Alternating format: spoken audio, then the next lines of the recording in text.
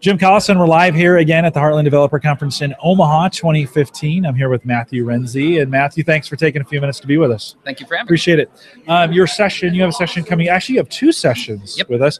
Before we dive into one of those, and maybe a little bit of both, tell me a little bit about where you're from, what you do, the vitals, so people kind of get to know you a little bit. Well, I'm an independent software consultant with over 15 years of professional experience building large-scale, data-driven desktop server, web, and cloud-based applications.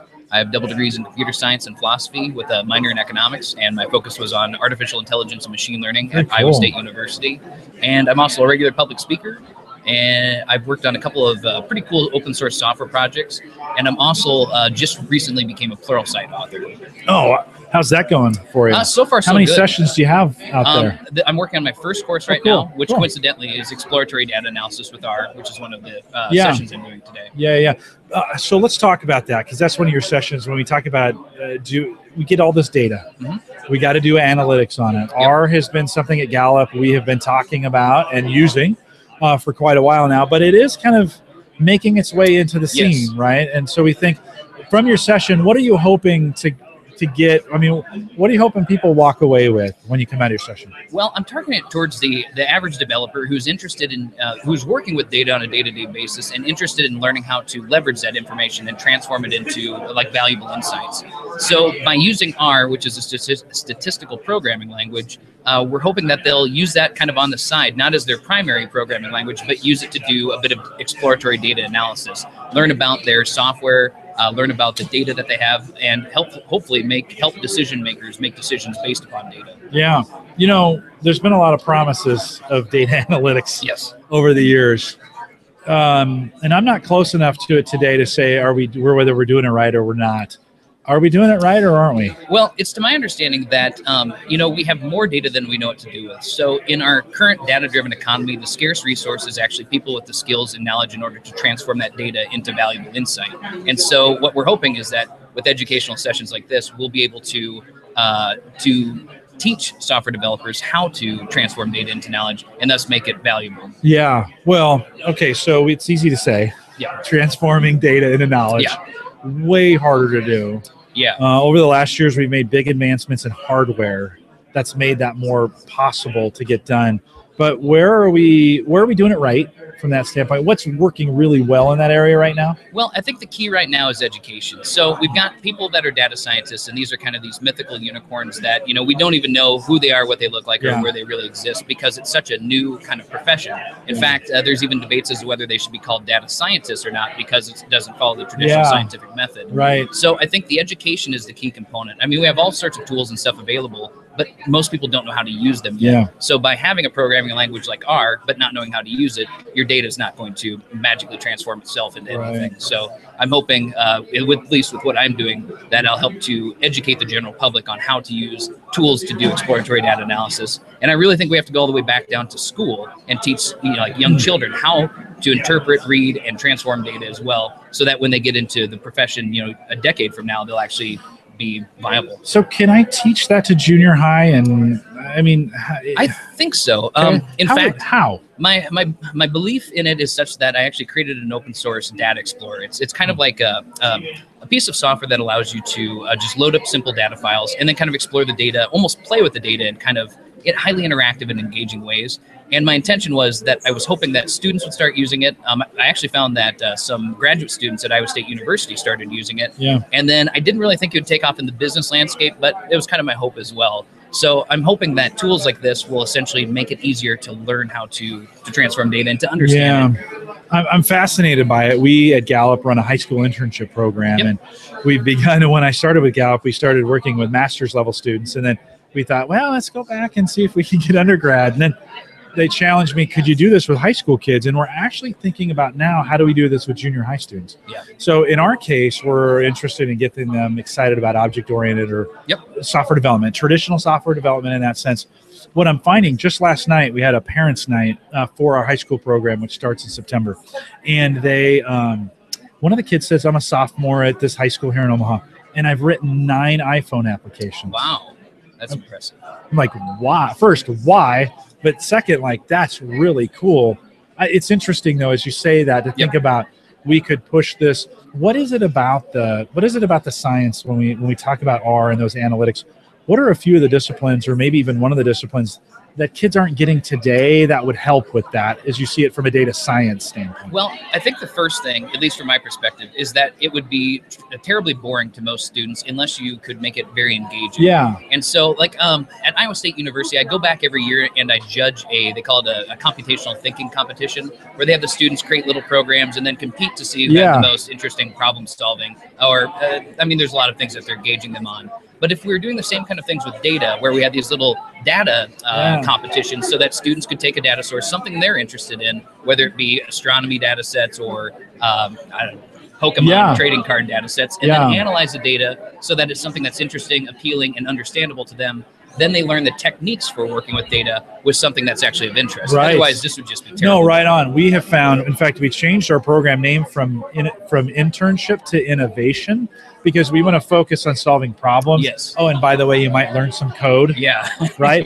And that's how you have to do it. No, that's that's interesting. My niece right now is really interested in Minecraft. Yeah. And so I'm trying to get her interested in doing like little code modifications to Minecraft as a subtle way to get her interested in coding, but because she's so interested in Minecraft. Otherwise, she would never learn No, right on. And I think it's a subtle way of getting right out. Well, I got to learn Python, or I got to learn R in this case. Are you aware? So are there open data sets that are available? So if I was going to create an open data set and say, hey, come up, we need to solve some problems. Where would you go for an open data set? I use a lot of fun data sets from a lot of the universities have like their machine learning, like public data set repositories. Yeah. So I use stuff like movies databases. In fact, my presentation today uses the 2003 movies database, just something fun and interesting that everyone can relate to. Right. And it's not like, here's the statistical whatever data set that no one's going to care about. Have you pulled any Twitter data or any? Yes.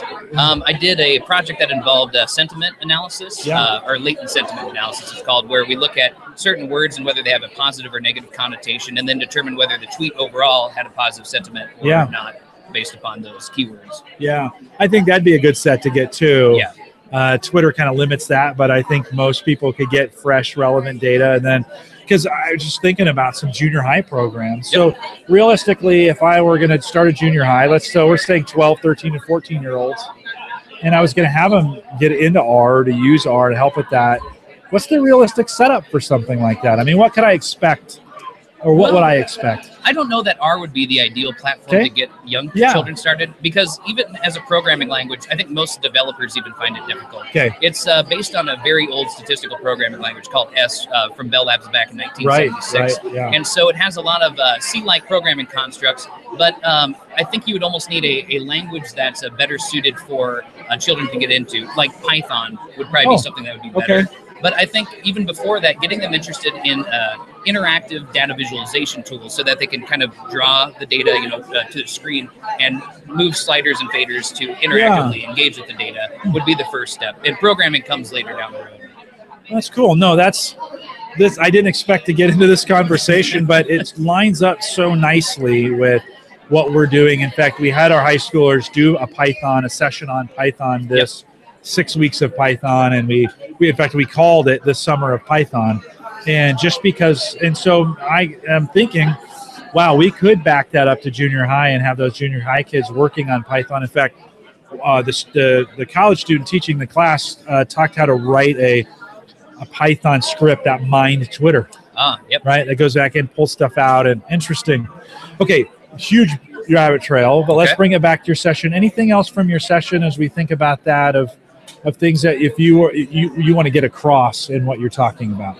I think the big thing is that there's essentially a flood of data coming our way, whether people realize it or not. I mean, we're already waist deep in data, and it's growing exponentially every year. Right. And so in order to be viable in this new information economy, you're going to need skills in order to transform data into actual insight. Right. And so having skills and tools like working with R and having exploratory data analysis skills will essentially be a necessary set of skills in the IT world going on. So I think it's valuable in and of that. No, very cool. From a industry adoption standpoint, when we think about big data, and I know it's moved on, Internet of Things is the cool word now, but we still got a lot of data out there. If you were to guess kind of a percentage of how much we're actually taking advantage of all the data we have out there, Have you thought through that? I don't even know how to answer that. My guess is it's vastly less than what we will once we have the tools and knowledge in order to work with the property. How far are we away from having that? I think we're just, this is a tip scratching the surface. Yeah.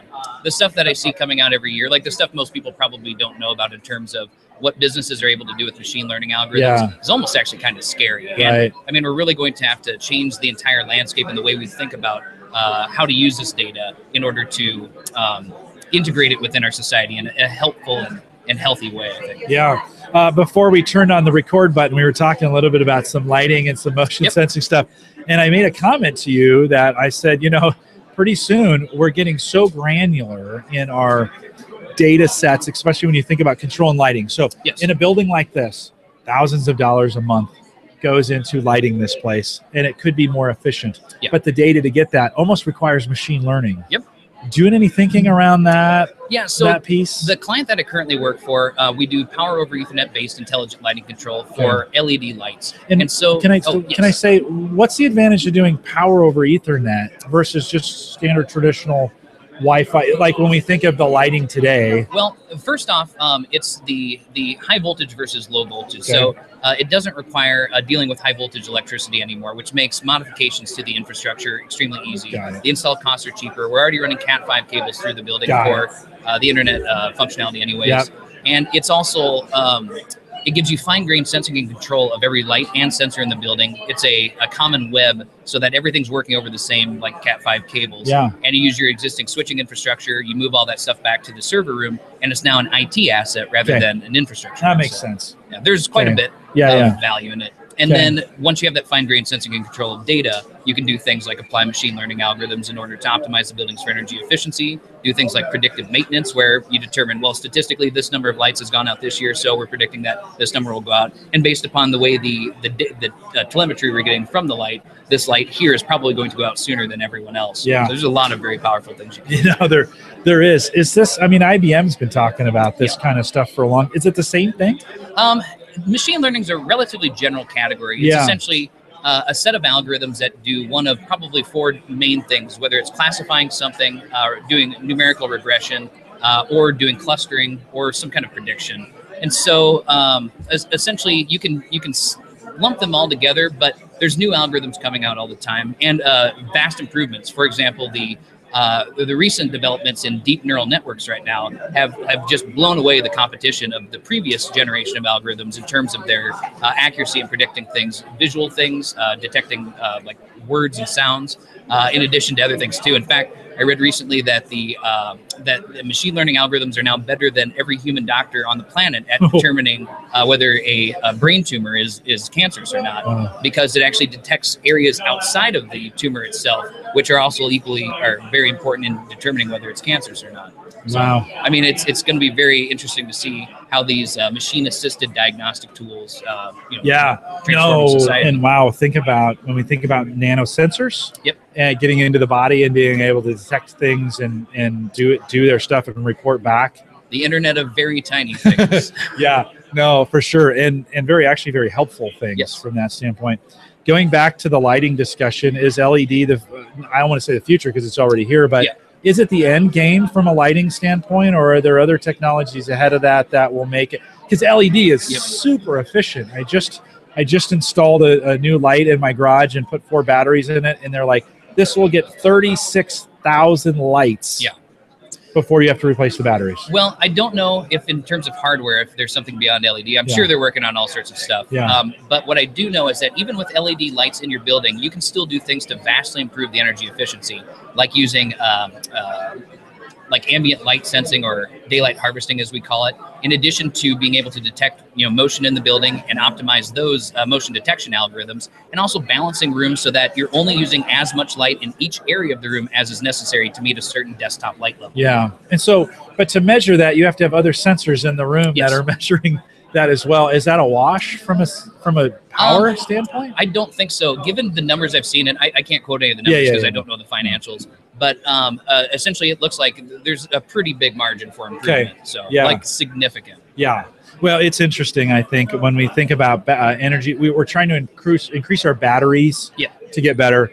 The equation, though, has changed. We're actually reducing the usage of them. Yeah. We're getting huge gains in them because we're reducing the way. I keep thinking, man, we can't get any more efficient, and yet they continue to figure out more and more and more ways to get efficient from that standpoint. So, no, a very cool discussion. When you look ahead 5, 6, maybe even 10 years, what do you get excited about? I mean, in your field, where you talked about the medical implication of this already, but what's that leading to? Are there things beyond that you're kind of like, man, I cannot wait till we get here? Yeah, actually, there's a lot of things, probably more than I could enumerate in a sure. amount of time. Maybe pick one or two. I think the most important thing for me is that what we see is that the productivity enhancing technology that we're creating actually enhances itself. So the rate at which we're increasing is actually growing exponentially rather than, a linear slope. Yeah. So essentially 5 years from now is going to look more like 10 years ago in terms of difference, because it's continuously getting faster and faster. So that's very impressive. But are we ever going to stop working so hard? I don't know. At some point in time, our technology will surpass it's in the 70s, we were like, oh, we're going to automate all this stuff and it's going to make our life so easy, and we're going to work 30-hour weeks, and we're going to lap a luxury, and we are working harder. And listen, I'll be honest, I like working harder with some of this technology. I'll go out and work hard because there's so many things I can do. Yeah. I don't know if it's making me work less, but it is making me more productive. Yeah. Well, the interesting thing is, we always predicted that we'd be working 30 or 20 hours or less. But what actually happened is everybody wanted to keep up with the Joneses. And so the amount that we spend is actually so much that we are actually forcing ourselves to have to work this much. True. We really, when you think about it, after we've met all of our basic needs, there's diminishing marginal return on each additional unit of happiness we buy with the money we have. So we probably could do a lot better with less if we wanted to. We studied that at Gallup. That's actually in our well-being book. We have some numbers that say after this certain amount of money, it stops changing your happiness, which is really, really interesting. So it's interesting that you kind of quote that in there, because we believe that too. Although I think our quality has gotten a little bit better in that as well. So we're doing things. Go to Beijing today and look at the quality of the air. Go to New York City and look at the quality of the air. New York City was where Beijing was 40 years ago, 50 years ago. I think we are getting a little bit better, but it's certainly, I keep thinking, man, I work more hours, although I work more hours having more fun with some of the stuff than I've ever done. So, well, hey, thank you for taking a few minutes to do this very interesting discussion, and I appreciate your time. Jim Collison, we're back at Heartland Developers Conference 2015, day 2. We are interviewing session keynotes and session leaders. I'm here with Trevor Sullivan, and Trevor, you actually did the Wednesday sessions as well. Those were more hands-on sessions that we did on Wednesday, and then you led one yesterday morning. You are talking about PowerShell, but before we dive into that, tell us a little bit about you. So where you're from, what you do, who you work for, how you got here. How about that? Sure. So I'm currently working as an independent cloud and automation consultant, and I live in Fort Collins, Colorado. So I'm actually heading back this evening.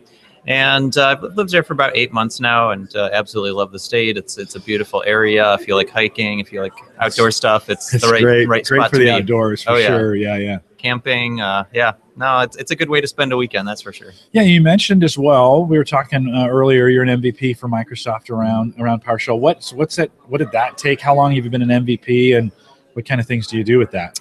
So I've been a PowerShell MVP for 2 years now, and the key thing with being an MVP is really to have a deep level of technical knowledge, and also to be able to articulate that in a fashion that other people can understand. So what really helped me to kind of achieve that status is to continually blog, and you got to allow yourself to fail too. Like you can't go into blogging and expect to instantaneously be a world-class blogger, right? You got to work your way up to that status. You got to learn what works, what doesn't work. You got to learn what your audience is interested in. And it takes a lot of time. And so I started blogging back in 2006. And if I look at some of my early work, it's a little embarrassing, to be completely honest. But you know what? That's okay. I I don't reflect on that too much, and I just kind of focus on going forward and learning from those experiences. Yeah, if it makes you feel any better, podcasting is the same way. And so we always say create 10 and then throw them away. Yep. Because you'll go back. Blogging is very similar. I started back in 2007 blogging. And so if folks wanted to find your blog, where would they find that at? How would they find you? So I'm in a lot of different social media channels. You can find my blog at trevorsullivan.net. I'm also on Twitter. Way too much. I think I'm up to like 30,000 tweets almost in the near future. Okay. I'll be hitting 30,000, and so I've been tweeting since 2008. I'm at PC Geek 86. TrevorSullivan.net's my website, and you can find me on other channels like Stack Overflow and GitHub and things like that. Yeah, let's talk about PowerShell a little bit. We're going to do PowerShell, and then we'll talk a little bit about Azure because I want to get your take on Azure, but. If as a Windows experience guy on the MVP side, we always hear when it gets difficult, you use PowerShell, right? Oh no, you can do that through PowerShell. Oh no, that can be done in PowerShell, right? And I always look at those, and they seem to me to be very complicated scripts to put out. But talk a little bit about if you were coming with somebody who knew very little about PowerShell, give me kind of a basic overview because it's changed and it's gotten better in the last 4 or 5 Definitely. years. What would you tell them? Well, the thing about PowerShell is that it was designed from its inception to be a very admin-friendly language. So PowerShell was kind of designed for people who needed to automate tasks in their environment but didn't necessarily have the programming knowledge in order to achieve that. So when you look at other scripting frameworks, things like Perl, Python, even the VB script back in the day, some of these frameworks are very hard to understand for non-developers. You actually have to study development, and the big benefit to PowerShell for brand new users is that all of the commands are very easy to understand. They follow a standardized syntax of verb-noun. So I'm going to get an object, I'm going to change an object, I'm going to create a new object. And once you kind of have that core understanding, everything else just kind of balloons up from there. So what kind of, give me an example of some of the, if I were getting into PowerShell for the first time or I wanted to begin to use it, what are some of the simple things you start with to kind of get yourself into it? Sure. Yeah. Some of the common tasks that people find themselves using PowerShell for are things like file system automation, copying files around, creating text files, manipulating text files, maybe just simple logging, just to log the progress or status of an application that's running on a server. Manipulating the registry is another common task. You can stop and start processes. So a lot of just kind of common Windows core tasks. And then once you get familiar with those things, you can kind of apply those concepts to other technologies like SQL Server, SharePoint, Exchange, Microsoft Azure, and others. Yeah. So, and then for you, like today, what's the best of PowerShell? What are you guys doing with it today that's, the best of it?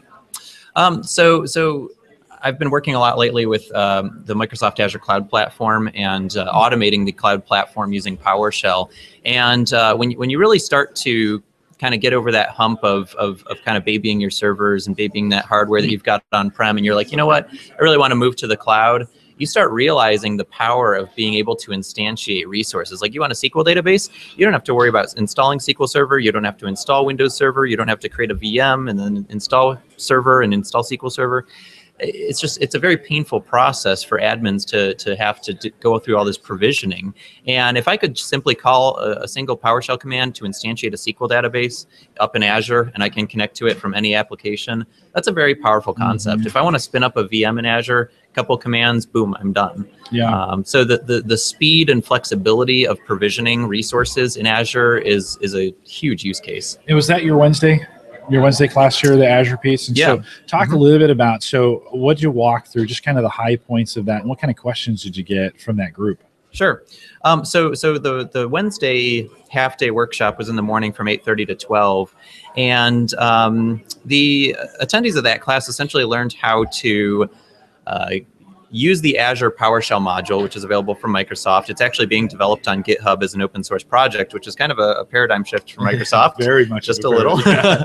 But it's a massive PowerShell module with hundreds of commands that allow you to provision and deprovision and configure Azure cloud resources. So what they kind of did was went through the process of understanding, well, how do I, from PowerShell, how do I access my Azure subscription? And then how do I start actually creating different types of resources, whether it's a virtual machine or a SQL database or a web app or a cache account or what have you. And this would be opposed to just going through the admin console. And you still continue to go through the admin console in Azure, set all these things up. But if you're doing a lot of them, right, the power of this is it's less clicks to have to go through, and you can completely script and automate it if you're setting up 1 or 10 or 15 of them, right, from that standpoint. Am I getting that right? Absolutely. Is that right? I mean, you hit the nail on the head right there. Which is that automation scales. Right. Automation removes or it limits the impact of human error on IT processes. Yeah. So I mean, automation really sells itself. I don't think you really have to talk to anybody and try to convince them to actually use automation. It's more of a what do we want to automate and how are we going to make that process flow from a business standpoint. So do the best PowerShell users just know it in their head and type it, or is there a lot of cut and paste going on? Can you build scripts that you just save off and then bring those in and run them? Is it as simple as that? Absolutely. A lot of copy paste pastas going on, and that's okay. When you're initially learning a new language, you're going to look at other people's code and you're going to say, how is this advanced user accomplishing this task in this language? And once you kind of understand how somebody else is accomplishing it, you can then incorporate those techniques into your scripts. Yeah. With your blog, what are the common questions you're getting today with PowerShell? I mean, what's kind of the hot topic around that? What are you talking about? Well, one of the popular topics in the PowerShell world is actually tooling lately. In the past, since Windows 7 came out and PowerShell version 2.0, there's been a tool called the PowerShell Integrated Scripting Editor, or ISE, and it provides kind of a basic debugging, syntax highlighting, IntelliSense, so some pretty basic features of a text editor or a script editor. And unfortunately, it's got a few deficiencies though. And so what's been happening lately is Adam Driscoll, who's another PowerShell MVP, has been working on this extension for Visual Studio called PowerShell Tools for Visual Studio. And it's an open source project on GitHub. He's actually collaborating with some Microsoft PowerShell core resources to develop that experience inside Visual Studio. So now inside Visual Studio, we actually have a PowerShell project file to keep track of our large PowerShell projects. We've got source control integration with Visual Studio. We've got integration with the Kanban boards and the other workflow tools, agile tools in Visual Studio Online through Visual Studio. We've also got debugging support, syntax highlighting, IntelliSense. There's a lot of rich features that are available inside Visual Studio to PowerShell users now. And that's just an extension? Is it an open extension? Can any developer get access to it and install it in Visual Studio? Yeah. If you just go out to Google and type Posh Tools, the GitHub. Spell that for me. POSH-TOOLS. Right, Posh thanks. Tools. Yep. Okay. So just go out and search for that, and the project's right there on GitHub. So you can download the extension, install it, and you get these new templates when you create a new Visual Studio project, and you can just create a PowerShell project. I actually demoed that in my session yesterday morning. Oh, very cool. Yeah, no, I wasn't aware of that. That's available in there. I could see, though, as you think about the more you use this, having all that availability of versioning and being able to check it in, check it out, those kinds of things get super handy for you guys, right? That would be well, with administrators who aren't familiar with programming, they're also not generally familiar with source control and the power that it provides. So, just because you can write a script and you end up, what ends up happening is you copy that script and you call it .v2, then you call it .v3. And unfortunately, that type of source control really doesn't work well, because somebody could just go change v2 without updating v3, and boom, now you've got an inconsistency between 1, 2, 3 in your current version. So, source control is really important for administrative scripters just as much as full application developers. No, very cool. I think that'd be handy for most people working with it. Let's shift a little bit to Azure a little bit, because this is for this year. I've done this 3 years in a row. This, to me, is the year of Azure from the way we're talking about it, right? Yeah. In the past, I would mention it, we're not doing much. This year, everybody's working on it, which is pretty cool. Yeah. What are you seeing, just from a general standpoint, as we think of Azure, what are you seeing that's the most interesting thing on that platform going on right now? Because they're changing it all the time, right? I get constant updates. I get constant emails. Hey, new services have been added. Yeah. Type deal. But what are you using, or what are you finding to be the most interesting on Azure? Well, there's quite a few different approaches to consuming the cloud. Probably the most simplistic method of consuming cloud is to use infrastructure as a service, where you essentially just extend your network out to the cloud using a site-to-site VPN or a high-speed connection like ExpressRoute from Azure, which provides a direct extension to your MPLS network straight up to Azure. So that's very powerful. And what you can do is simply migrate your Windows and Linux virtual machines up to Azure and host that infrastructure there. So a key use case is that if you're running very expensive data centers, you've got a production data center, you've got a DR data center, these facilities are very expensive to run, even if they're co-located. So what you can do is take that infrastructure, take that aging hardware, instead of replacing your servers, which are incredibly costly, you can shift that infrastructure up to Azure. You can achieve similar performance. You can achieve a significantly more flexibility, and your total cost of ownership just dramatically drops. Yeah, no, and I'm finding I actually run as a Windows MVP. I actually run Windows instances up there. Yeah. Did a lot of my Windows 10 work on a VM on Azure. Spin it up, run it when I need it, turn it off. It's gone, yeah, right? Which is pretty cool. And not everybody still has access to the ads, so I have to be careful with that because I'm running this on. There, people are like, oh, wait a minute, that's not available, to the Windows, general public. Yeah, the Windows 10 yeah. imaging. But I have been running as a standard home user. I've been running Windows Server 2012 R2. I mentioned to you, we run the Essentials experience, which is kind of a really nerdy home server backup concept for a lot of people. But you can run that on Azure as well. Yeah. And the great thing is that you have the flexibility to upload user images to Azure. So you're not restricted to what's in the image gallery. The image gallery is incredibly convenient if you just want to get started very quickly. But MSDN users also have access to the client images. So you've got Windows 10, Windows 8.1 images. And so it's very easy to test out new software without destroying your laptop. Yeah, no, and very convenient. Connect to it through remote desktop and do tons of things to it. And if you don't like it, snapshot it. But if you don't like it, blow it away and start over. Very cool. And you also get the default PowerShell remoting endpoints. So as soon as you set up a new Windows Server VM, you don't even have to RDP into it. You can just run PowerShell automation scripts, go configure it. You can use desired state configuration to do declarative configuration. Very, very powerful stuff. We talk about PowerShell in the enterprise. Is there any PowerShell uses for a technical end user in a Windows 10 environment, let's say, or a Windows 8 environment? Are there any applications for that, or is this only on the server side? PowerShell works on Windows across the board universally, and that's the really cool thing, is that anybody who's interested in automating tasks on Windows, I mean, one of the common use cases you might find for kind of more of a home user, a consumer, might be to maybe their music collection's like totally out of whack, right? And they want to fix their file naming conventions, they want to fix their ID3 tags. There's PowerShell modules and methods of scripting to where you could manipulate ID3 tags, manipulate other types of metadata on your media files, and really kind of take control of your media library. Yeah. So there's that's a good resize images. Interesting. If I were interested in doing something like that, but let's just say with my images, that's a lot of people have a lot, right? Yeah. A lot of pictures now, especially in Colorado. Yeah, exactly.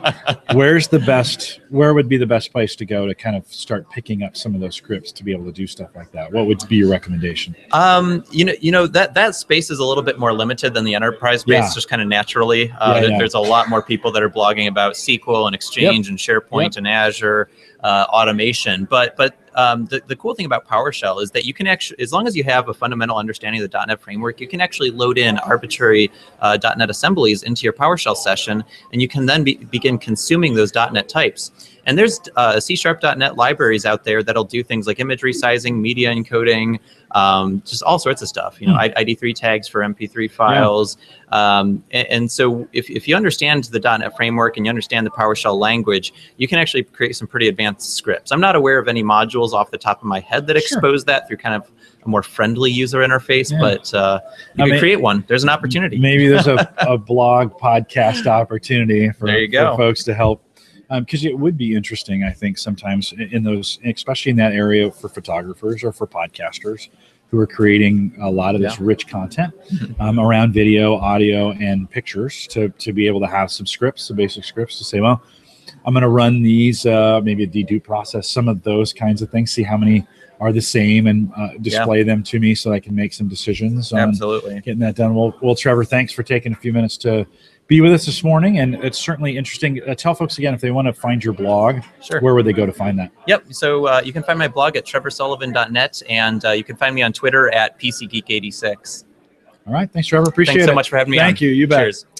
Jim Collison, we are here at the Heartland Developer Conference 2015 here in Omaha. I'm here with Adrian Koschak, and I've been working on that to get that right. But Adrian, thanks for coming out. I appreciate you being part of the interview. No problem. Glad to be here. It's good to have you. Let's talk a little bit about you, who you are, who you work for, where you're located, those kinds of things. Let's get that out of the way. So I'm from Chicago. I work for an organization called PowerShell Solutions. We do a lot of technology consulting. My most recent projects have been in mobile app development, but I'm doing a talk here at HCC about graph databases, which is a big interest of mine. Yeah. So why? How do you go from mobile to graph? How did that happen? That's a good question. Yeah. So I didn't exactly go for mobile to graph. All right. So mobile just happened to be the thing that we were working on with our current clients. But graph has always been an interest that I've had in mind, even before we started doing mobile app development at my current firm.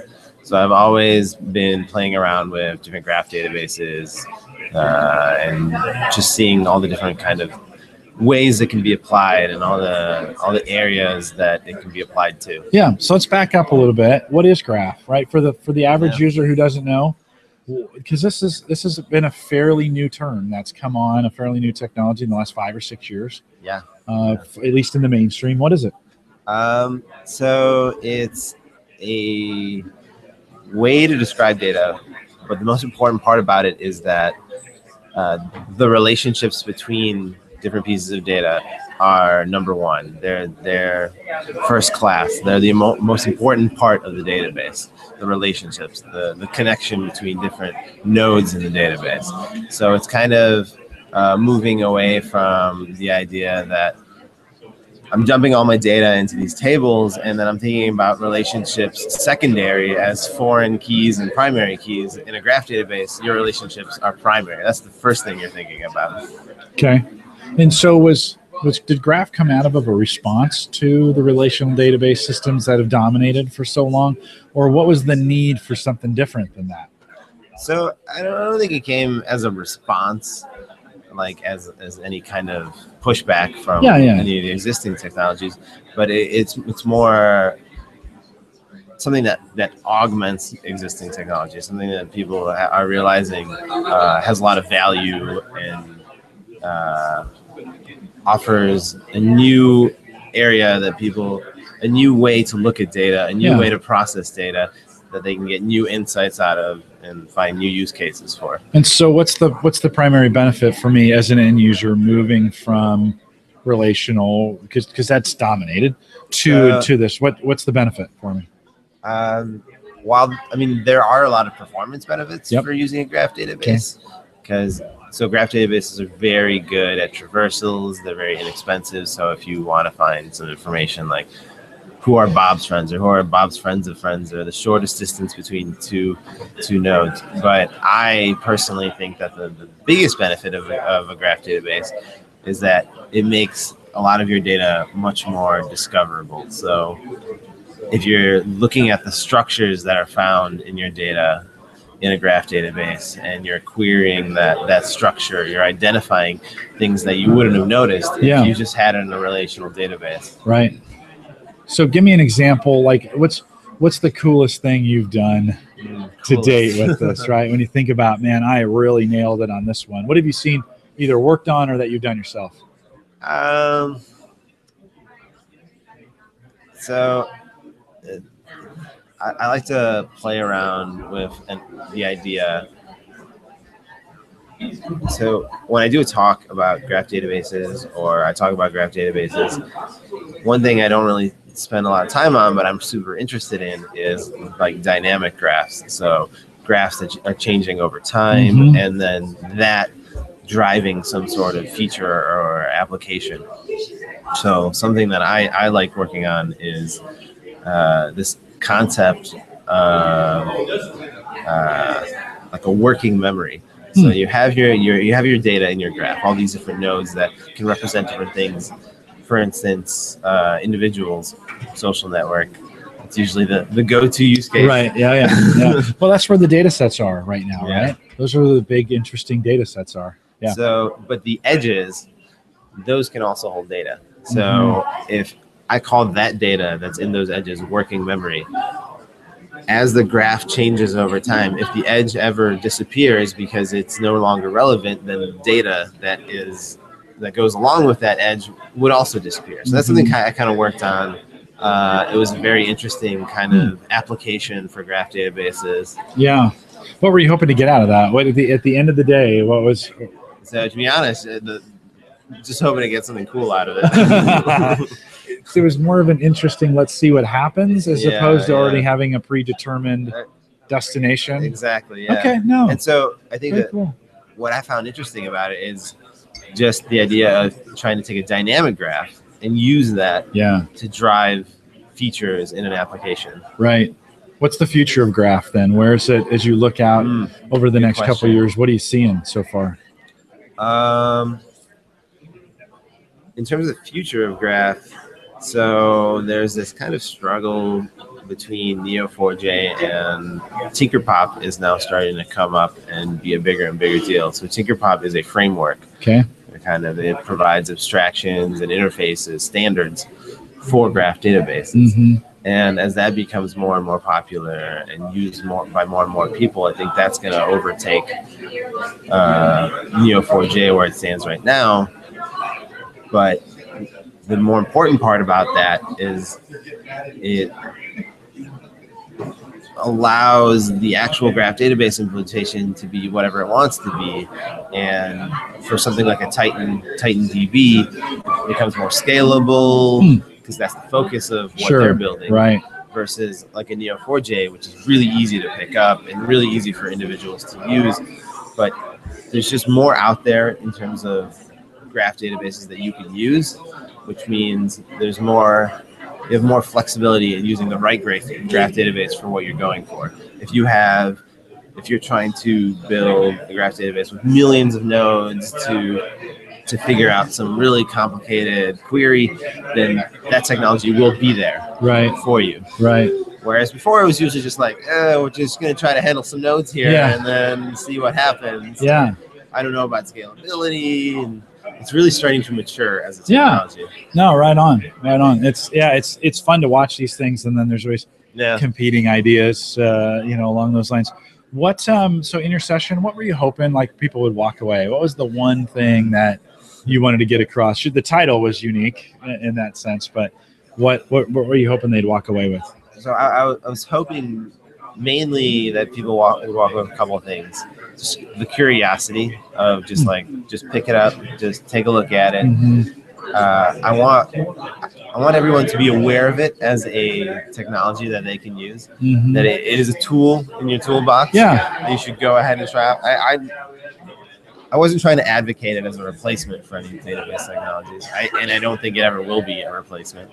But it is definitely a tool that everyone should be aware of and have. Yeah. So if you're working on a specific problem or you're trying to explore data in a specific way, graph databases are definitely something that you should be aware of. Good. So it was a fairly evangelistic session. Fairly, yeah. You probably showed some things like, here's the value and the benefits to be able to get this done as well. Yeah. Very cool. What kind of questions, or what was the most interesting question that you got out of your session? One of the interesting questions I got was more around the storage back end of a graph database. So they can be built on top of either existing databases like a relational database, or they could just be native, like a custom built storage. So someone was asking me about the importance of that and how it works if it's built on top of an existing storage. Now, the interesting part of that question was the individual was asking because they had previously tried a graph database and it wasn't really scaling. Like they weren't able to get the benefits out of it that they thought they would get because they were throwing so much data into it. Well, the answer to the question was that something like TitanDB or another graph database engine is built on top of something like Cassandra and HBase that allow them to take advantage of the fact that those technologies allow you to scale and take in much more data and explore much more data. So I was able to answer the question by explaining that to them. So, very cool. So that individual could could keep interest in the graph database talks to you. Like, don't worry that it might not seem like it's it's taking on millions of nodes right now. Yeah. In the future, definitely there will be technologies that will be able to handle that. Oh yeah. Yeah, for sure. No, good. Let's talk a little bit about, you mentioned early on you do some mobile, and what do you find interesting, because you're in it? Yeah. So I know your love is on the data side, right? A little bit. I think that's come out pretty clear. But what are you seeing, or what's interesting to you on the mobile side right now when we think about technologies? As you look at that, what are you finding interesting? Oh man, the most interesting thing I think about in terms of the mobile side is this idea of like, I feel like there's a tug of war between, hey, I want a technology where I can build a mobile app once and deploy it to mobile platforms. I don't want to have to worry about it. Yep. Versus, I really like, I don't care about like those technologies. Yeah. I just want you to build a specific mobile app native on an Android or an iPhone because I want it to be the best mobile app that I could possibly build. That's going on right now. You've got these two camps that are fighting with each other, and usually it seems like organizations are actually just flipping from one to the other. Where it's like they try one thing and they're like, oh my god, this wasn't good enough. Let's try another one. The other thing. I think that's you're the first honest assessment of that scenario. I've interviewed people from both sides of the camp. One going mobile first was the conversation that we kind of had in that. Yeah. And then, of course, a lot of folks are just saying, just run native. And then Microsoft guys are saying, well, you can do it all in Visual Studio, and then you flip it. And so I think at the end of the day, it really depends on just what you want to do. Yeah, it's definitely an it depends answer. It really is. Like, you gotta look at a number of factors to identify if you should go the cross-platform route or you should go to the native route. Like, is maybe how important both. Is it? Maybe. See, I think actually the answer might be both. In my podcasting work that I've done, we have that same question of do you drive them to a podcatcher? So an iTunes, of course, they have a native one, and there's a lot of complaining about Android not having one. And so there's a variety of companies that are doing it. Or do you make your own app that you send people to listen to your shows? But that's just your app then. Then it doesn't have the functionality of being able to bring other people's feeds in. And so that same argument. So I've done both. I have a site you can go to listen to it. Point, yeah. I have an RSS feed that people can consume it with on their podcatcher. And we just are releasing now an Android and iPhone specific app for the podcast. It's like, because you almost need to find them wherever they're at. Almost, Yeah. Well, that's interesting that you say that. People just expect everything to work and be there when you want it. No, right. And have it work without, I interviewed a guy yesterday. We were looking at the website, and he showed me some things, and I'm like, oh man, I'm doing it all wrong. I'm gonna have to this weekend. I'm gonna have to do some work to get it done. On the mobile side, do you specialize in a specific platform? Are you an Android or iPhone, or how? What kind of mobile work are you doing? So I'm doing currently at my current client. I'm doing a lot of Coney work, which is a cross-platform framework, but I'm also using Ionic on projects for a nonprofit. So it depends. Okay. Jump around between. Yeah, that's real common too. Yeah. Kind of messing. I'm going to mess with this, and then I'm going to mess with that. I'm going to try this, and then I'm going to try that. It's not unlike in the early days when I think of the '90s, the middle '90s, when the PC was first coming on the scene, and we were really developing a lot of apps, and for that, and the web, of course, in '97, the web came on the scene and really changed the whole way we looked at things. There was never a consistent methodology across any of those platforms. a lot of browser-based development in those days, a lot of Windows-based development in those days. So there was a company, a friend of mine who works for a company recently came up to me to ask me about my opinion on whether they should go cross-platform or native, and we ended up deciding that for them it was best to go native because that they were so focused on the user experience and they wanted to make sure you got it right. And their audience for what they were doing were mostly just individuals that had an iPhone or an Android, so that it was able to narrow it down to just like you only need to build an Android and an iPhone app. I still think all both those factors.